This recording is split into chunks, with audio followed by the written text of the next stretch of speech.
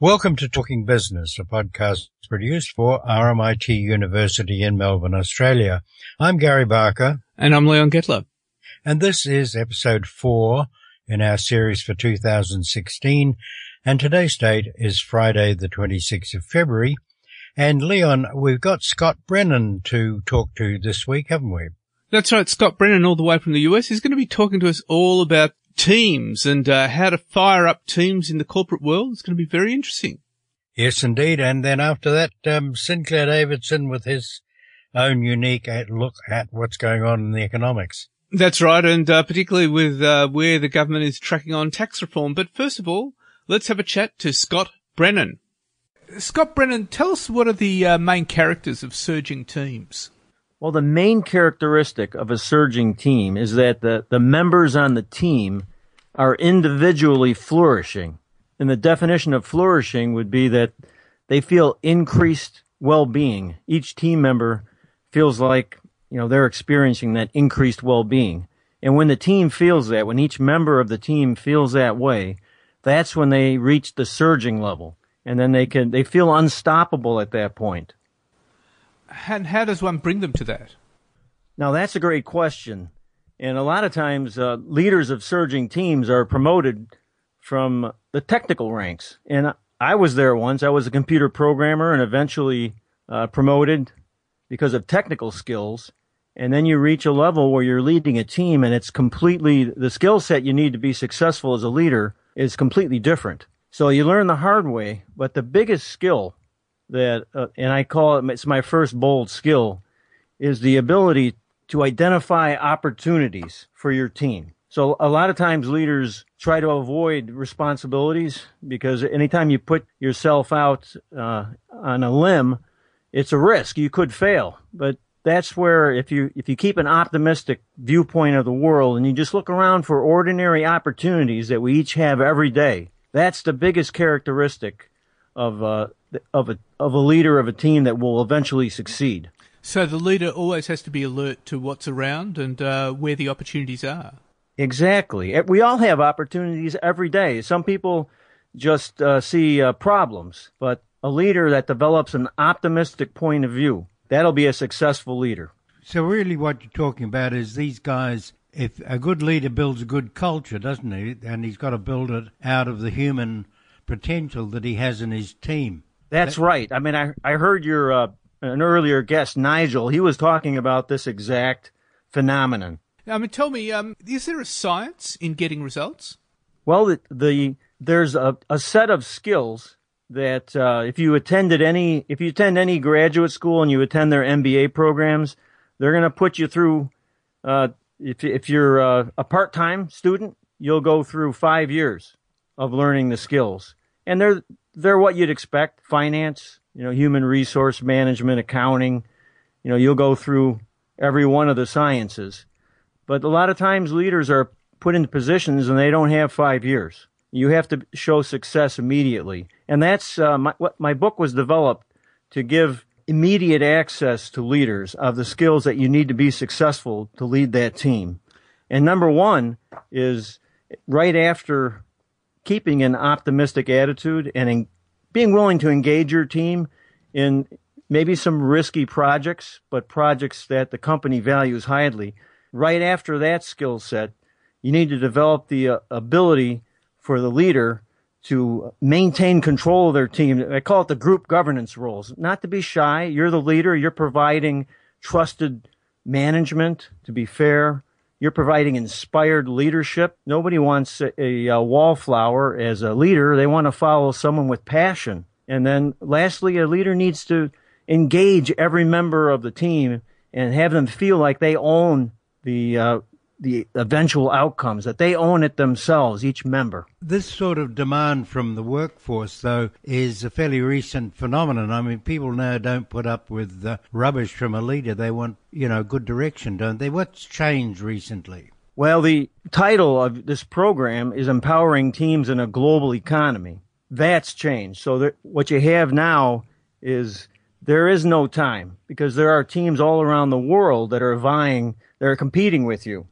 For instance, I've been on teams that engaged technical resources from India, right, or or Japan. I mean, you're not only looking at local resources, you're looking wherever in the world you can bring in the resources that have the skills and that are going to be able to contribute those skills at a lower cost. That's something that every company is urgently searching for. How do you reduce costs, provide the service, and beat the competition in doing so? That's the reality of today's marketplace. But the reality, too, is that it takes certain skills to work with teams in other locations in America, but other locations right around the world. It takes certain skills to develop that. Yes, the skill of communication is becoming more and more important. For instance, when I led a technical team recently that was working with a team in India, I had to constantly remind my team here in the States that they could only speak one language, and it was questionable as to their grammar. And the teams that we were working with could speak at least two languages. So I had to keep them a little bit humble and open, keep an open mind when working with other teams. Steve Jobs at Apple was a leader. I mean, he took that company from bankruptcy to the biggest company in the world. Yet he wasn't a pleasant person. He was demanding and difficult, but he built a culture. So would you see him as a type that would fall within your parameters?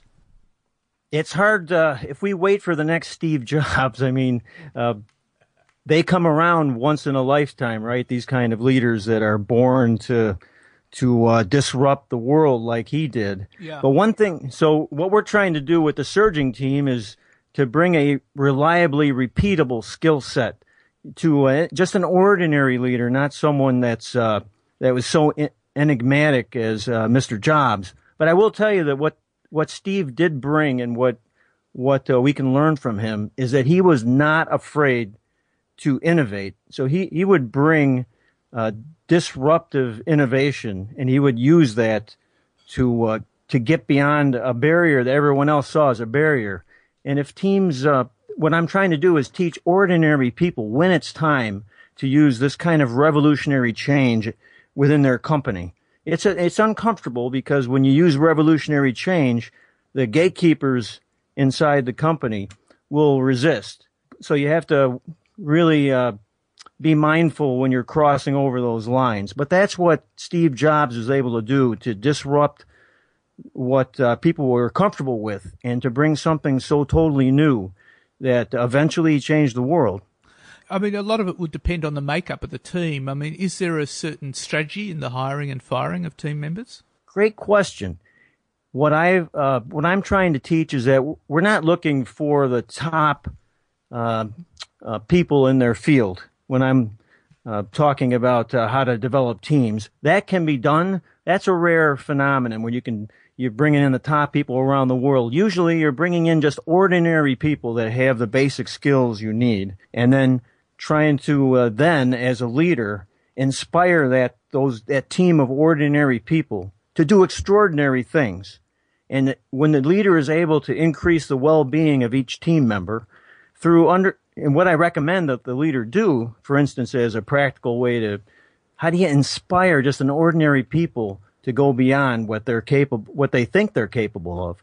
One way to do it is to keep in mind when you look at an organization chart in front of you of your team members, not just their titles on your team, but also the strengths that each of these members bring. So when you're looking at that person, what you're seeing is not just their name and their title, but the strengths that and everyone's bringing a different set of strengths.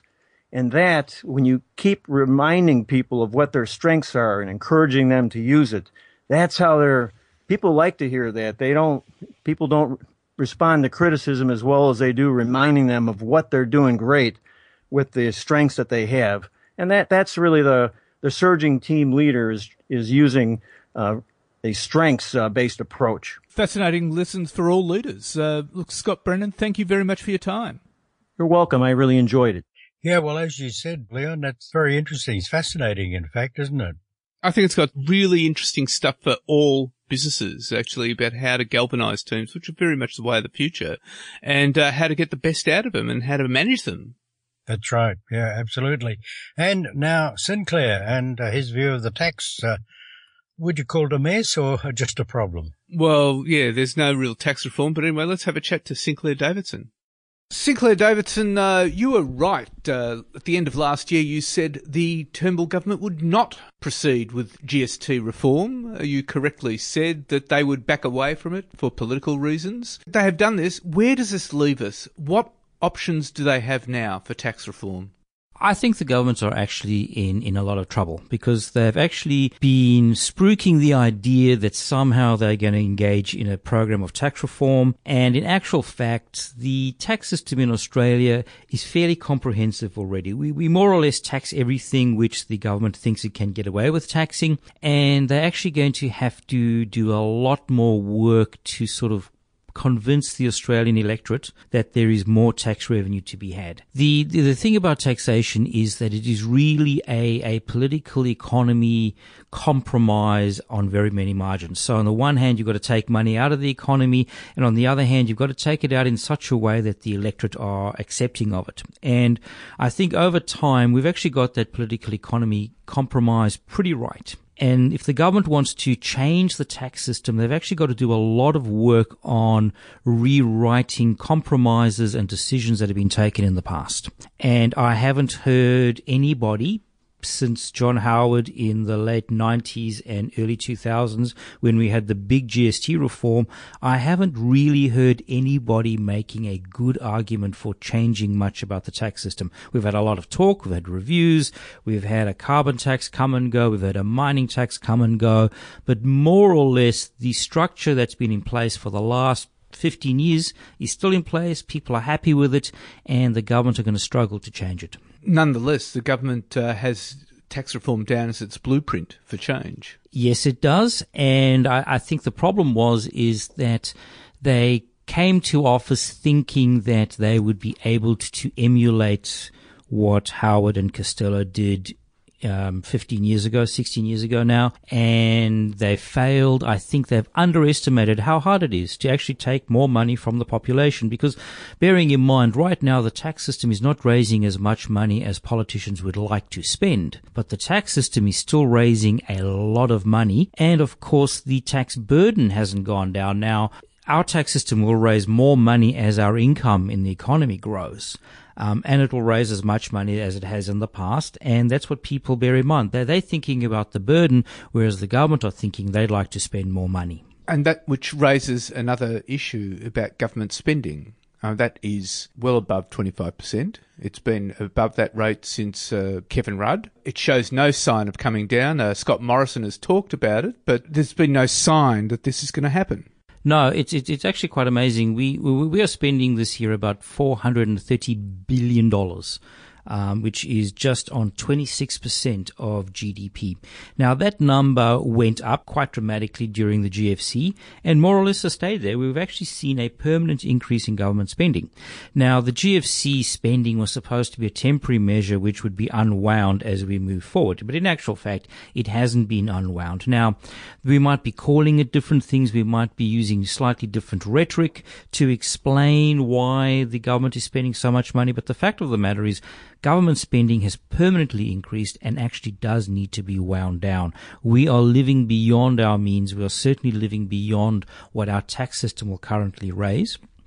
And I just don't see the government being able to undertake any meaningful tax reform without hurting more or less low and middle income earners. So we've moved away from the GST, and now the talk is about changing negative gearing.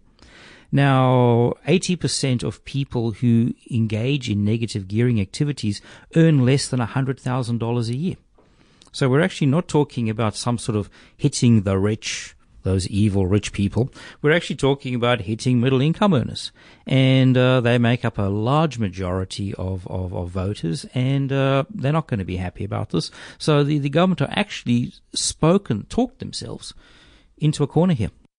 Well, Scott Morrison, following the opposition releasing their negative gearing policy, has been talking about, last week in Parliament he talked about targeting the excesses of negative gearing, which would suggest, say, capping the amount people can negative gear and perhaps limiting the amount.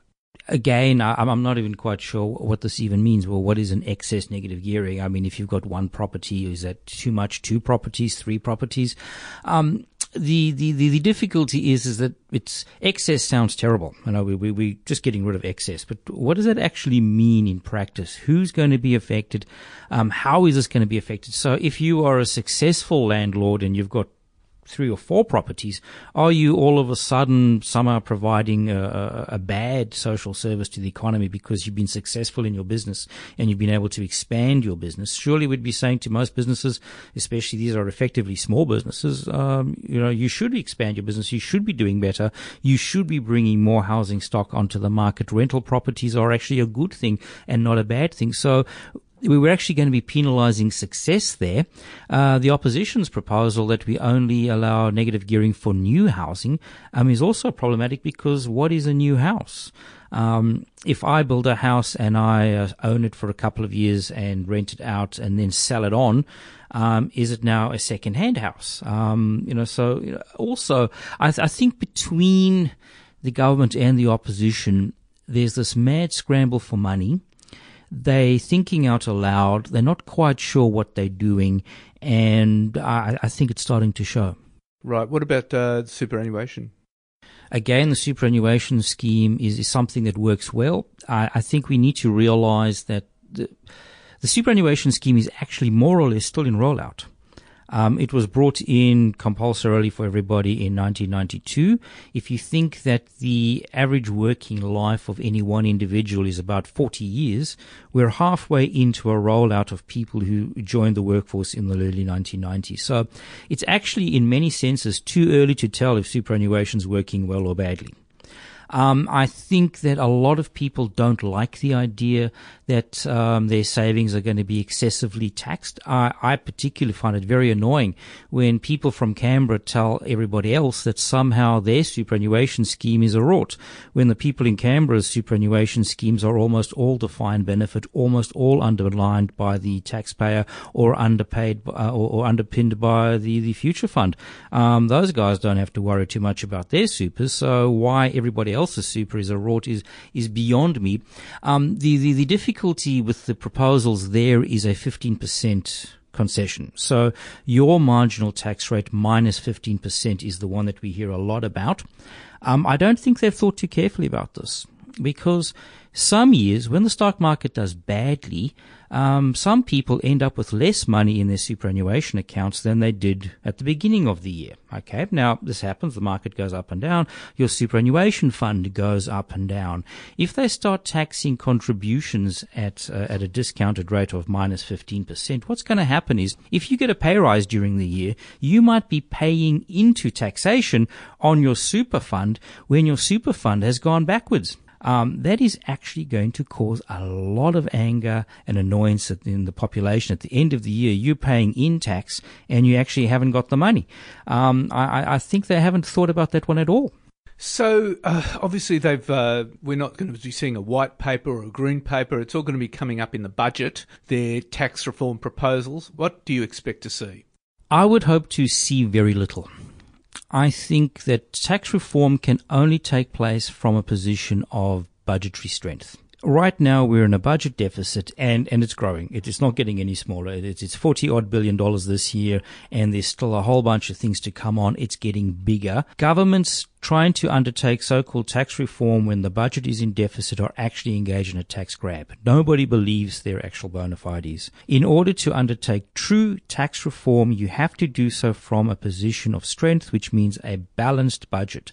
I think the government needs to focus and concentrate on getting their fiscal business in order, getting close to a balanced budget, even balancing the budget, and then coming to the electorate with tax reform ideas. Up until that point, this is just a tax grab. Nobody wants to pay more tax. We know what they're up to, and nobody believes that they're actually going to be doing the right thing by the taxpayer. Which would suggest that we should not be seeing tax reform this term? I would not be talking about tax reform at all. I think certainly it's scaring the horses. It's contributing to declines in confidence. I think the government needs to be a steady pair of hands, reduce spending, come up with a plan to reduce debt and deficit, and then talk about tax reform. So tax reform should really be off the agenda for this term or the remainder of this term, and maybe even the next term.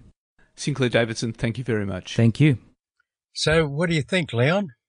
Well, yes, he's really put it squarely on the government. They actually have to tackle their spending first before there can be any tax reform. Yeah, that's right. In fact, that's what Scott Morrison said right at the very beginning. The government had a spending problem. That's right. That's right. And until they do that, until they sort that out, you can't do much. Yeah, and the politics, as Chris Anderson the other day said, are diabolical. And Bill Shorten, of course, is making hay with that and I think causing a lot of confusion and, upset. Yeah, that's really fascinating. But it's been a big week in news, Gary. Yeah, big week. So let's get on with it, eh? Well, first of all, Gary, Britain will be voted to staying on the European Union on June the 23rd, and British Prime Minister David Cameron announced the date after striking an agreement on the UK's relationship with Europe on Friday night. Now, Cameron, who will campaign for Britain to stay in the EU, described the vote as one of the biggest decisions, quote, in our lifetime, but it's going to be a tough campaign because 6 government ministers, as Ian Duncan-Smith, Michael Gove, Chris Gayling, John Whittingdale, Theresa Villiers and Priti Patel will back the campaign to leave the EU, as will politically influential London Mayor Boris Johnson. And the polls are tight. An opinion poll from ICMM found that 43% of people want to remain in the EU, 39% would opt to leave. The rest are unsure, and then you have to take an error margin into account. Well, that's right, yeah.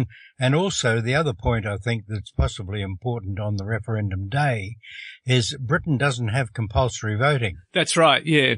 And the other thing is that the working class, and in Britain there's still a class structure, the working class would by and large, I think, not want to stay in Europe. I mean, they're sort of terribly British and whatnot. And then you've got the British National Party.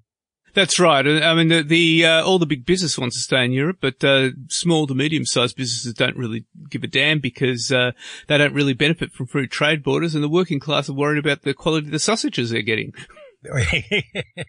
Exactly right. Yeah.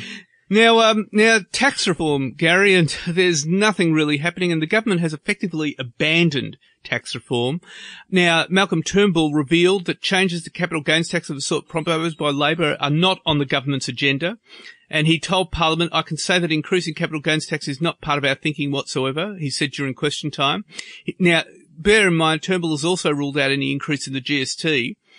And the government is set to rule out any major changes to negative gearing. So that leaves superannuation, trading away work-related tax deductions as the only way he can raise the funds to cut taxes. Yeah.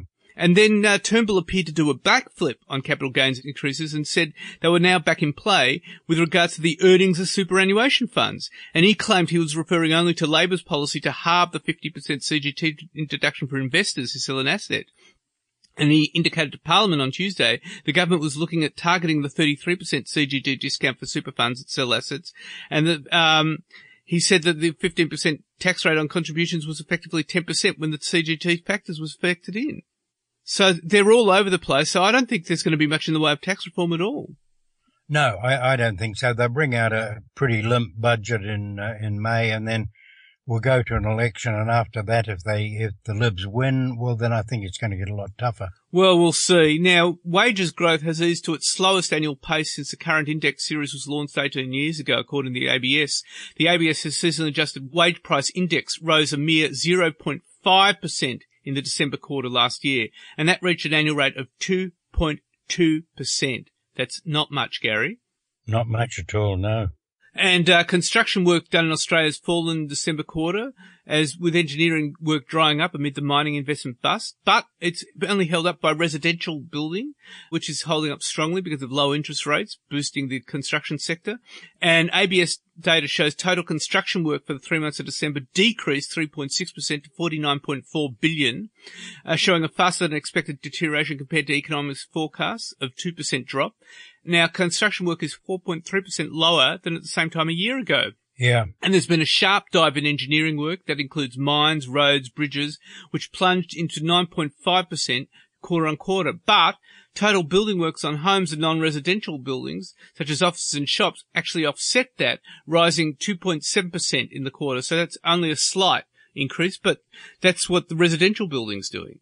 Yeah, and of course that's where negative gearing worries come right in there. Absolutely. Now, the mandatory super scheme is under fire. News Corp has reported that Turnbull government is reportedly being urged to consider the opt-out idea in pre-budget submissions by industry groups, and the move could give thousands of part-time casual workers earning less than $37,000 a 9.5% pay rise, which is the amount employers pay into super, or up to $63 a week.